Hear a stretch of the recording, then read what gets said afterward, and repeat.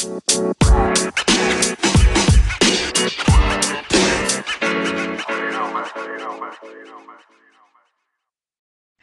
welcome back to Crimes and Closets. This is Christy in my closet in St. Louis. This is Beth in my closet in North Carolina. Yo, what's going on? Yo, I am back in the NC. Oh, that's right. Yeah, last one you were gone. I was. Good trip. Good trip. Good trip. Yep. All Awesome. the things, all the family things. Saw a baby, Right. Yeah. That's awesome. Cool. Yes, and we've had a big week. Yeah, the world. Yeah, well, the country, but yes. Well, yeah, the country. Really the world, because the world was looking at us a little funny. And now they're kind of like, okay. Yep. So we have a new administration that just swore in yesterday or a couple days ago. Yes. Yeah. So, and fantastic memes that are going on around Bernie Sanders. I can't stop. I can't stop. I just texted. I was late to recording because I sat down to review everything and started looking at Bernie Sanders memes. And so I lost track of time, and here we are. Yeah. Here we are with a phone full of Bernie memes. I know. I kept getting like random ones today, and then finally, just before actually you texted, I had gotten, I don't know, Kelly sent me the Facebook like link to like just a whole scrolling of them. And I was just scrolling through like 35 of them. Bernie's been nowhere for like a year or more. Mm-hmm. And now all of a sudden it's like, I'm back. And it's fabulous. I'm here for it. It is ridiculous. I mean, the way people have like cut him out and like put him like seamlessly into on the Game of Thrones, like throne, Iron Throne. That was a good one. In the Bird Box. Oh, I don't think I saw that one. Boat. All good. They're funny. I think he was in a train on one, and this one was like one of those gifts. So it was like it was moving. It was like the train was moving, and Emery like texted it and was like, "I'm on my way." We texted that. Oh, you're in the train with Bernie? I don't have train. Could you ask him if you can see his mittens? Try on those mittens, please. And who made them for him? Who knitted them? I'd like to know. Exactly. Somebody. All right, we're going to have to post a meme now. I know. We totally should. Should just post it tonight after we're done chatting. Oh, won't be relevant. Oh, true. Stay tuned to our social media for our favorite Bernie memes. All right. Awesome. Sweet. Bernie mitten memes. All right. Well, I'm glad that we could get the laughter out of the way right now because this is going to be a rough one. Uh-oh. Yeah. As opposed to our normal spot of teas. Yes. Compared to all the funny crimes we've done in the past. Hilarious. This one is going to be hard. Okay. So are you ready? You ready for me to I'm ready. Get right into it? Okay. I don't know, but okay. Okay. This is the story of Angie Houseman, which I know you know. I do know Angie Houseman. I didn't for some reason. Like I was telling you right before we started, I don't know why I hadn't heard of this one before, but it's a doozy for sure. And it was a suggestion from a listener here in St. Louis, Carolyn. So, hello, Carolyn. Yes. Hello. And thank you for the suggestion. I mean, thank you, but not so much. No, thank you. No, I'm kidding. It was a good one for us to do, I think. So, let's get into it. So Angie Houseman, I think it was Angie Marie Houseman, was born on February 18th, 1984. Her parents were Diane Houseman and Angelo D'Andrea. So Angelo is her birth father, but he's not in her life at all for I don't know why he wanted to be part of her life, but for reasons that I don't know, Diane's parents wanted him to stay away from what I've read. And I actually had a hard time finding out who he was, but there was like an article in like 2019 where it's like Angie Hausman's father finally breaks his silence and like he like spoke to the news at that point. But he said that he had sent presents and money to support her for 9 years with hopes of seeing her again one day. But again, I don't know what the reasons were why he was kept from her. I don't know. So something probably went down. Yeah, exactly. And I don't know their ages. I don't know if they were young. I don't know. I don't know. There's not much out there for it. So I do know that she lived in St. Anne, Missouri. So this is a local kind of case for me with her mom, Diane Bone, and her stepfather, Ron Bone. And she had been with them, like she had been with Ron ever since she was just under 2. I think Ron said it was like a year and 10 months was when he met her for the first time. What a name, though. Ron Bone. Mm-hmm. I know. I every like time he I has a heard it. real just a choice of a few professions with a name like that, like Yeah. Ron Bone. Yeah, and he was at the time of this case, he was like a appliance mechanic, I think, at Sears, Oh yeah, no, that doesn't work. and now he's a truck driver of sorts. I can't Getting better. remember. Yeah. So she had lived with him, like that was basically the, only dad she really knew. She had been with him her whole life. And she had a 2-year-old brother, Ronnie Jr. So we've got another Ron Bone Jr. So Angie's family and friends and teachers would describe her as outgoing. She loved people and always had a smile on her face. She was always looking to make a new friend. People close to her said that one of her favorite things to say was, "Hi, my name is Angie. Are you my friend?" Aww. I think that's super cute. She was ambitious and at a young age had the idea that one day she would become a nurse's aide. Oh, wow. Yeah, I know. I don't even know. I mean, I don't know that. Well, I guess my 10-year-old would think of something like that, but I don't know if most would be thinking of that, that Definitely far ahead. not me at 10. Yeah, no. Oh, heck no. So, the neighborhood that she lived in St. Anne, neighbors have described as a safe neighborhood, and they would often see Angie outside playing or riding her bike around. In 1993, Angie was a 4th grade student and went to, I think you pronounce this, Booter Elementary School in St. Anne. And all of this is I was just about to get to that. I was going to say, how far away is it from you? Yeah, that's my next statement was going to say all of this is about 30 minutes from where I live.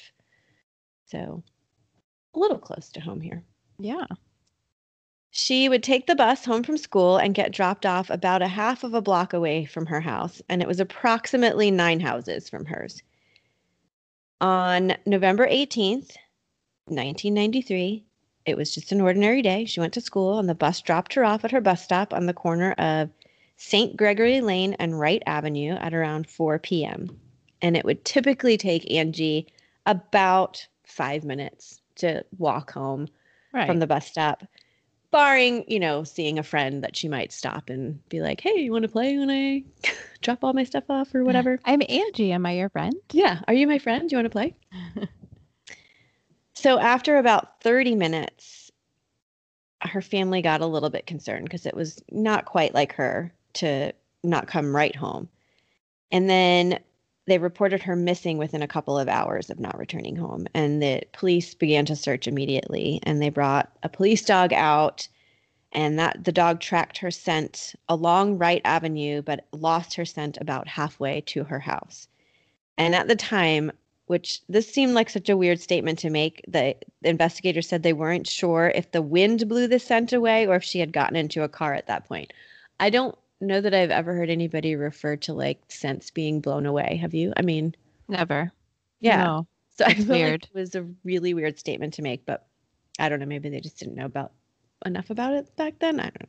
But anyway. Or it was a blizzard or like a hurricane weather. I don't think so. Not in November here.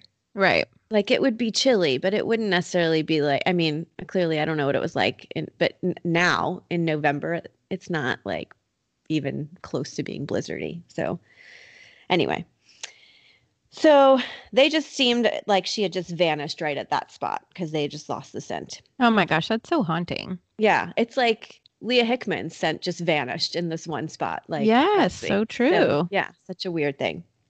So, police, family, and the FBI scoured the area for days.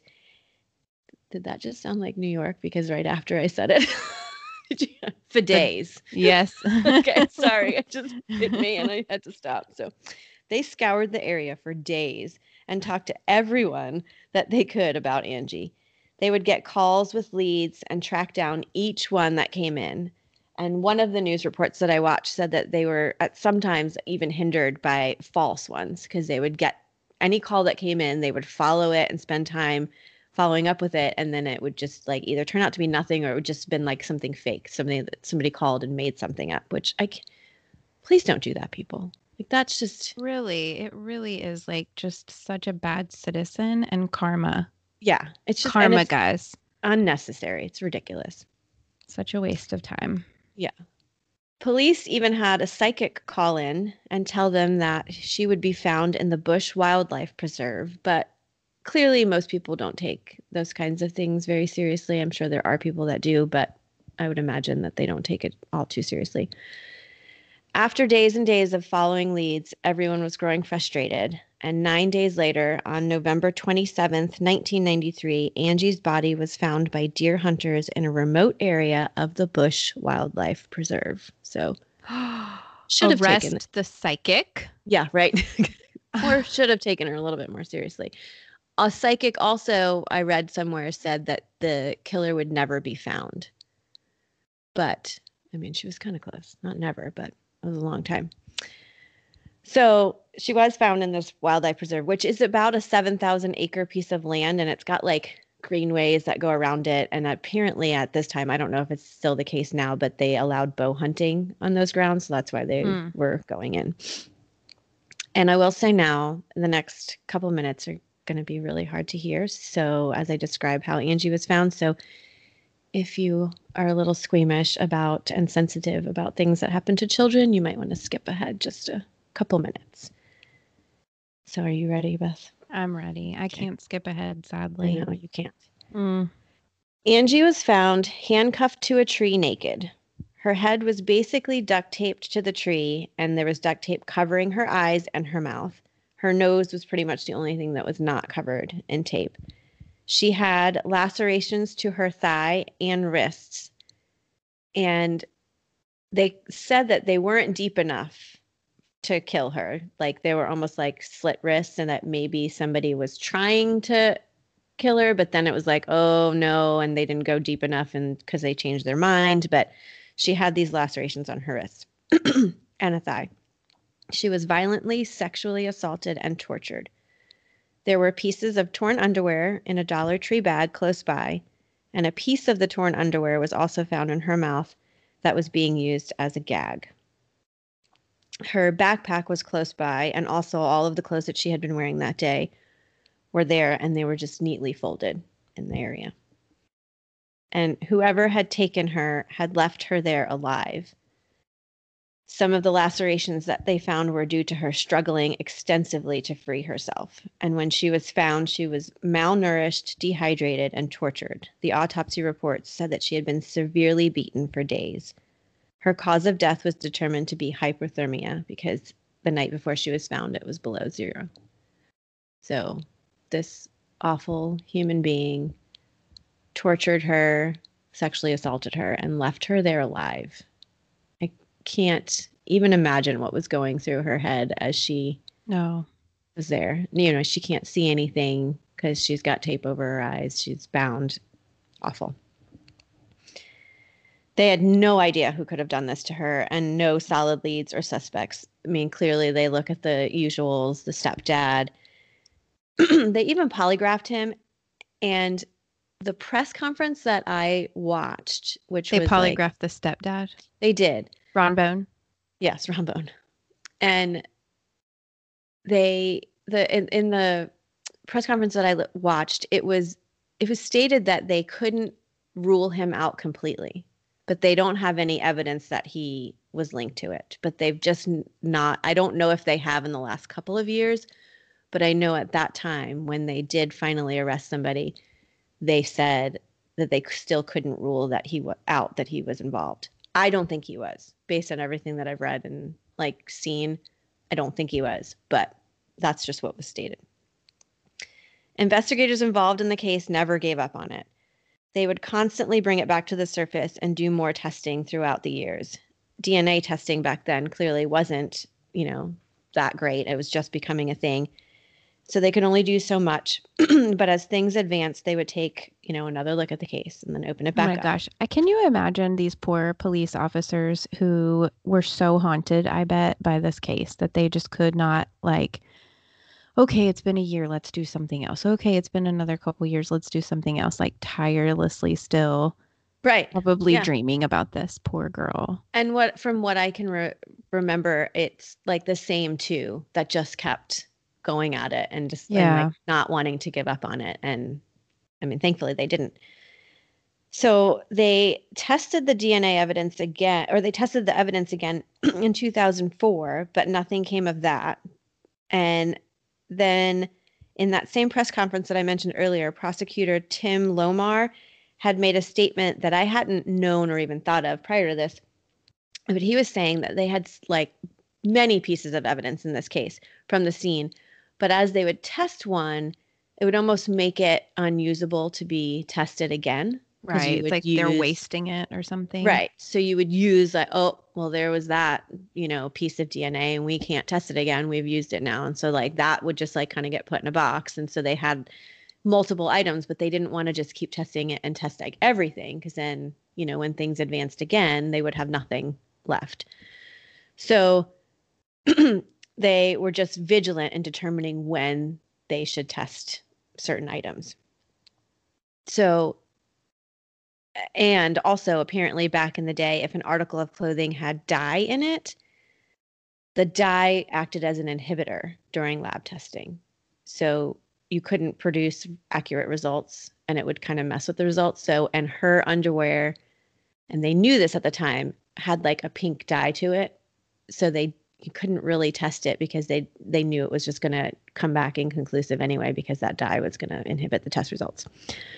So in 2013, they formed another task force to continue working on Angie's case. But again, nothing really came of it then. But in 2017, there was a huge breakthrough in technology. And now they were able to test items and the dye would not affect the results.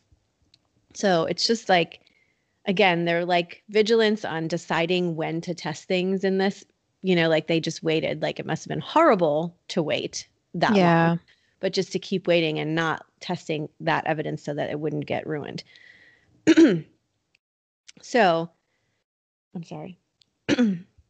In 2019, they then decided to take one more crack at the test. So that advancement happened in 2017, but they didn't jump right back into testing it. 2019, they were getting ready to send most of the evidence off to the FBI labs because they have way more things that they can do than the local labs. But they decided, okay, let's just take one more crack at it locally first before we send all this out. So they retested that one piece of torn underwear. And this particular testing came up with a hit in the CODIS system. And in June of 2019, they announced that they had a suspect. The DNA was matched with 61-year-old Earl Webster Cox, who was a veteran who was at the time currently in federal custody in North Carolina. Oh, weird. Wait, at the time of the crime or at the time that the DNA matched? At the time that the DNA matched, he was in federal custody in North Carolina. So we've got this like Missouri, North Carolina. Wow. Oh my goodness. This case was meant to be. Yes, it was. For us to cover, not to happen. Just right. Yes. Clarify. When we come back from the break, I'll give you just a little bit more details about Earl Cox.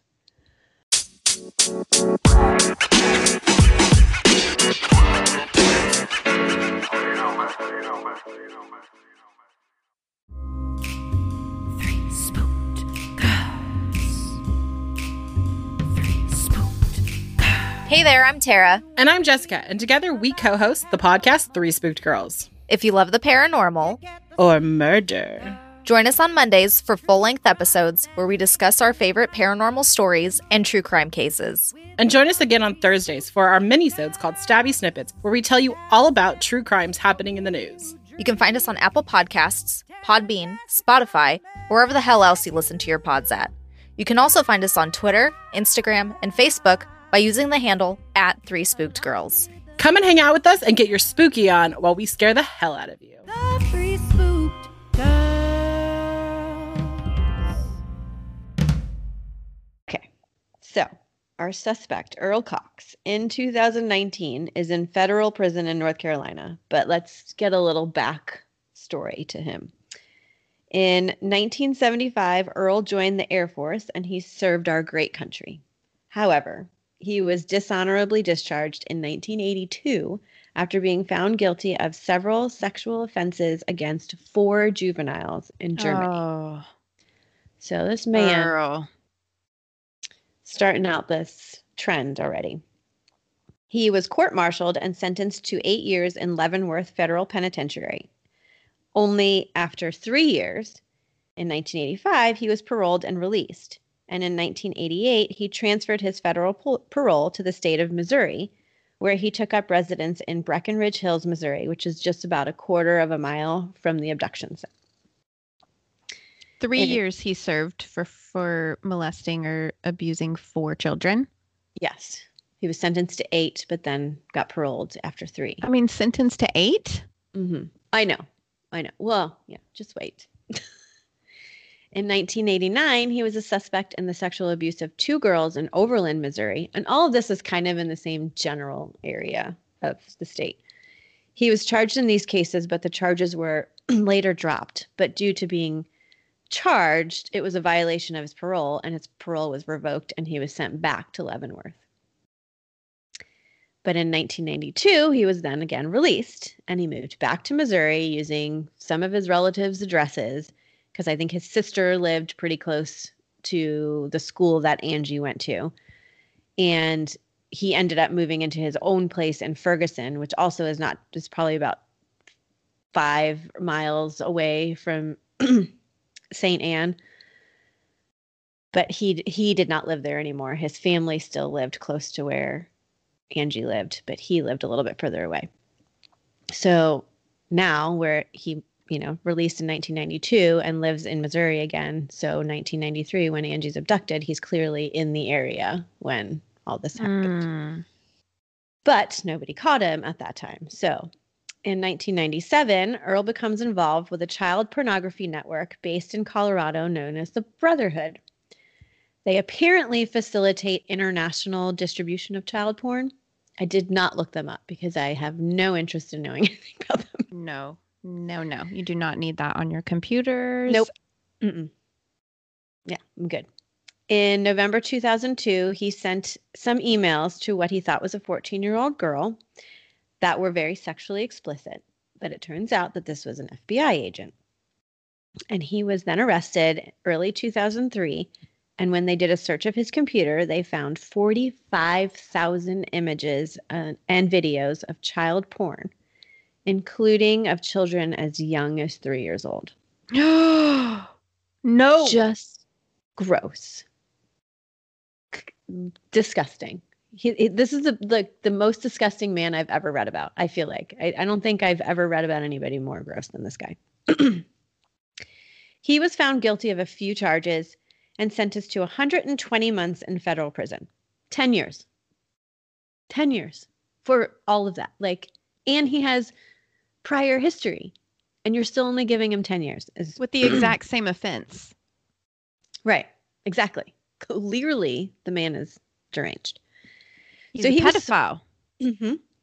He was supposed to be released in 2011, but multiple doctors, thankfully, testified that he had no empathy for his victims and he would have trouble refraining from this behavior in the future. And he was deemed a sexually dangerous person in order to be criminally confined under the Adam Walsh Act, which allows authorities to keep a convict past their sentence if a panel deems the person is likely to reoffend. And thankfully, they did deem him likely to reoffend. He became a patient in Butner Medium Security Facility in North Carolina. And that's I about... know someone who works at Butner right now. Is that the old neighbor? Yes. The one who I bought a house from? Yes. You lived in his house. I was what I mean, I don't know. I didn't think, but I was like, I always wonder where he works. But Yes. yeah. And it says it's like 25 miles from you guys. Yeah, it's not far at all. Yeah. Well, that's where he was. He was, right there. And he was there when they tested and found his DNA along with Angie's on her underwear. And so then they extradited him back to Missouri to face the charges in Angie's case. And when questioned about what happened, he said that he was having trouble with his car that afternoon. And so he happened to pull over to check it out. So it is assumed that he was out like visiting his family or, somewhere near his family, when he spotted the bus stop to let Angie out. And moments later, he saw Angie walking down the street. He said initially that Angie approached him, which, knowing how outgoing she is, like, "Hi, I'm Angie. Are you my friend?" Right. Could have been possible. Entirely possible. However, when he was pressed further, that's not what happened. He asked her if she was hungry, and she said she was. And so she got in his car. Say, she probably got the creep factor from him a little bit. Yeah, you'd think, but I bet she did. But she was a little girl, and it's the 90s. Exactly. Early 90s. Mm-hmm. So she got in his car, and they went to Burger King, and then just drove around. And they were in the car for, potentially hours. And eventually he took her back to his home, which was a mobile home, apparently. And he held her there for days while he brutally sexually assaulted her and tortured her. And he admitted to all of this. He did admit to all of this. And he, at the time, had a live-in girlfriend. Boggled my mind when I first read that how you could hide a, 9-year-old girl in your... You cannot. Yeah. Well, apparently, he forbid her from going into the back room of the house, and she barely spoke English at the time. I don't know where she was from. And she was afraid of him. So she just said she listened to him. And I think it was still that same press conference I watched. I don't know. It was like a 40-minute press conference of when they figured this whole case out. They said they talked to her so many different times that they do believe that she didn't know that Angie was in the home. So they don't think she had anything to do with it. But he doesn't not know how long he had her in the house and at what point he brought her to the Bush Wildlife Preserve, because he has some gaps in his memory because he's had 2 strokes. So there's still some spotty areas in his confession that he just doesn't remember because of those strokes. He initially entered a not guilty plea in 2019. However, the prosecutor wanted to make sure that they nailed him for this. And he ended up entering a plea of guilty just to avoid the death penalty, because they put that on the table to get his confession, essentially, because they wanted to hear him say what he did. And they knew that there's no guarantee. I mean, they had a lot of evidence, but with a jury, there's no guarantee. So they figured if they can get him to just confess to it, then let's just do it. So he did not have a jury trial, and he was sentenced to life without parole on August 20th, 2020. So he was just sentenced not too long ago. And during COVID too. Yeah, during Rona.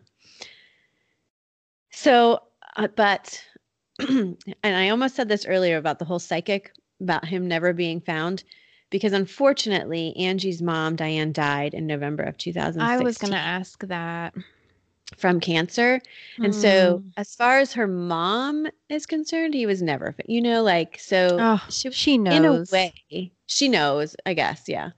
But in a way, the psychic was right. Like, she was never going to have that closure before she died. So, but Ron actually said in one of the interviews that she officially died from cancer in 2016, but she truly died years before that, right after Angie died, because she just wasn't the same. She was, depressed. Not. She would close curtains because she couldn't stand to see the bus stop or the street. She would cry if she saw a bus, because they stayed there for a certain amount of time after Angie disappeared. he said the police told them to stay there, but I don't know why they would have them do that. But I guess they moved out of that house in 1999. So still, they stayed for 6 years.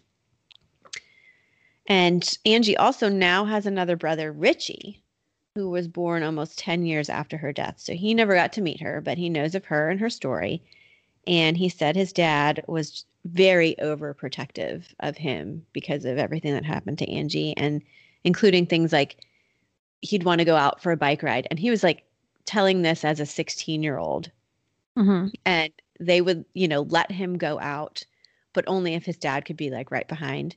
And the neighbors were so nervous because there would be a car slowly driving behind him when he's riding his bike. Wow. And they would offer to like call the cops, and he's like, no, that's, it's just my dad. Like, he's just keeping an eye on me. So could you imagine? Most protected kid on the planet right here. I know, right? It's like he has his own secret service by his dad. Poor buddy. Oh, poor dad. Oh gosh, Ron Bones. Yes.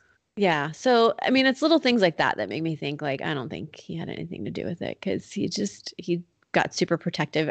They kept, and I want to say, I mean, the articles that I was reading were a lot more recent than 1993, because there's been so much traction in this case, within the last 4 years, that there's so many more recent articles. And they still had her like pink bike in a shed because it was like her favorite bike. And, Oh, no. yeah.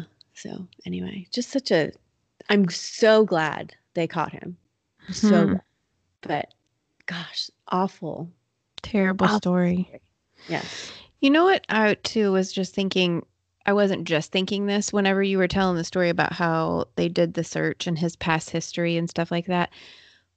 I wonder if he was registered as a sex offender, because he would have had to have been technically, and you would think, given the nature of the crime, that the sex offenders in the area would be like the first people that they would go and talk to. I mean, that's what they do now. Right. Yes, I agree. It was never mentioned anywhere that he was registered as a sex offender. And Because so, it just seems like he was not even on their radar at all, which is odd. right. Because he lived so close. I mean, his family was Exactly. right down the street. He lived a little further away, so maybe even if he wouldn't pop up on the radar for that area. I don't know. You I know? think you would check sex offenders within like 30 miles or something. I don't know. Yeah. I don't know what Yeah, the I don't know. radius is, Like, but yeah, and I don't know what the radius was back then, like, or how prevalent. That's why I should have looked that up. Like, the sex offender registry was at that time. Like, were they like very adamant about that, or was it something that came a little bit especially those ones that are for assaults. Like Right. he had assaults on his record and had served time, and then violated probation and had served time by this crime. So he would have been on their radar. He would have been somebody that they'd been like, okay, we need to talk to that guy. Right. Based on his history. So, I guess it's a good example of ways it will come in handy Right. using the sex offender registry. I mean, I know there's a lot of bad things about it too, but I wish Well, they'd used it in that case. This yeah. case. No Yeah. kidding. No kidding. Because I feel like they would have had him a long time before this. I mean, I don't know if he would have admitted it and the DNA wouldn't have been able to process, right? But who knows what would have happened if they had had him on the radar. with the Exactly. case. But Yeah. I don't know. Anyway, thank you, Carolyn, for sending that our way. Yes. But ugh, terrible, terrible. St. Louis, North Carolina case. Yeah, I want to say that she said in her email, like she was like around her age, or like she was young during that time too, and remembered hearing that story when she was younger. So, gosh, anyway. She was born in 84, so she'd be like 37 this year. Yeah. Yeah. It's so sad. It's like not far from our ages. No. Right. Yeah. And kudos to those cops for doing their job forever. I know, because how easily could that have just been like set on a shelf as like a cold case and just gotten like forgotten about and Never been solved. Good Yeah. gracious. I can't imagine. That's cool. Mhm. That's at least a cool thing. Yep. Yeah. Justice for Angie, man. Yes, for sure. All right. Well, thanks for that story. That awful, horrific, worst person we've ever read about story. Yeah. I really, truly think he is. But, Yeah, I mean, it's a hard case. mm-hmm. I don't like it. I like it. I don't like it. You're just so used to saying that statement. I like that one. Yeah. Thank you, Carolyn, too, for the suggestion. And thank you guys all for listening. We're happy to be in this new year and coming at you with these great fun cases. Our case suggestions have been bomb. So good. So please keep those coming. We really love them. We're getting them on email and Instagram and Facebook, and just keep them coming because we really like them. Check out our social media for posts about these stories. We put pictures up and giveaways and coupon codes to our merch or discount codes to our merch and all kinds of stuff. So come check us out. And always remember, the world is scary. People suck. Hide in your closet.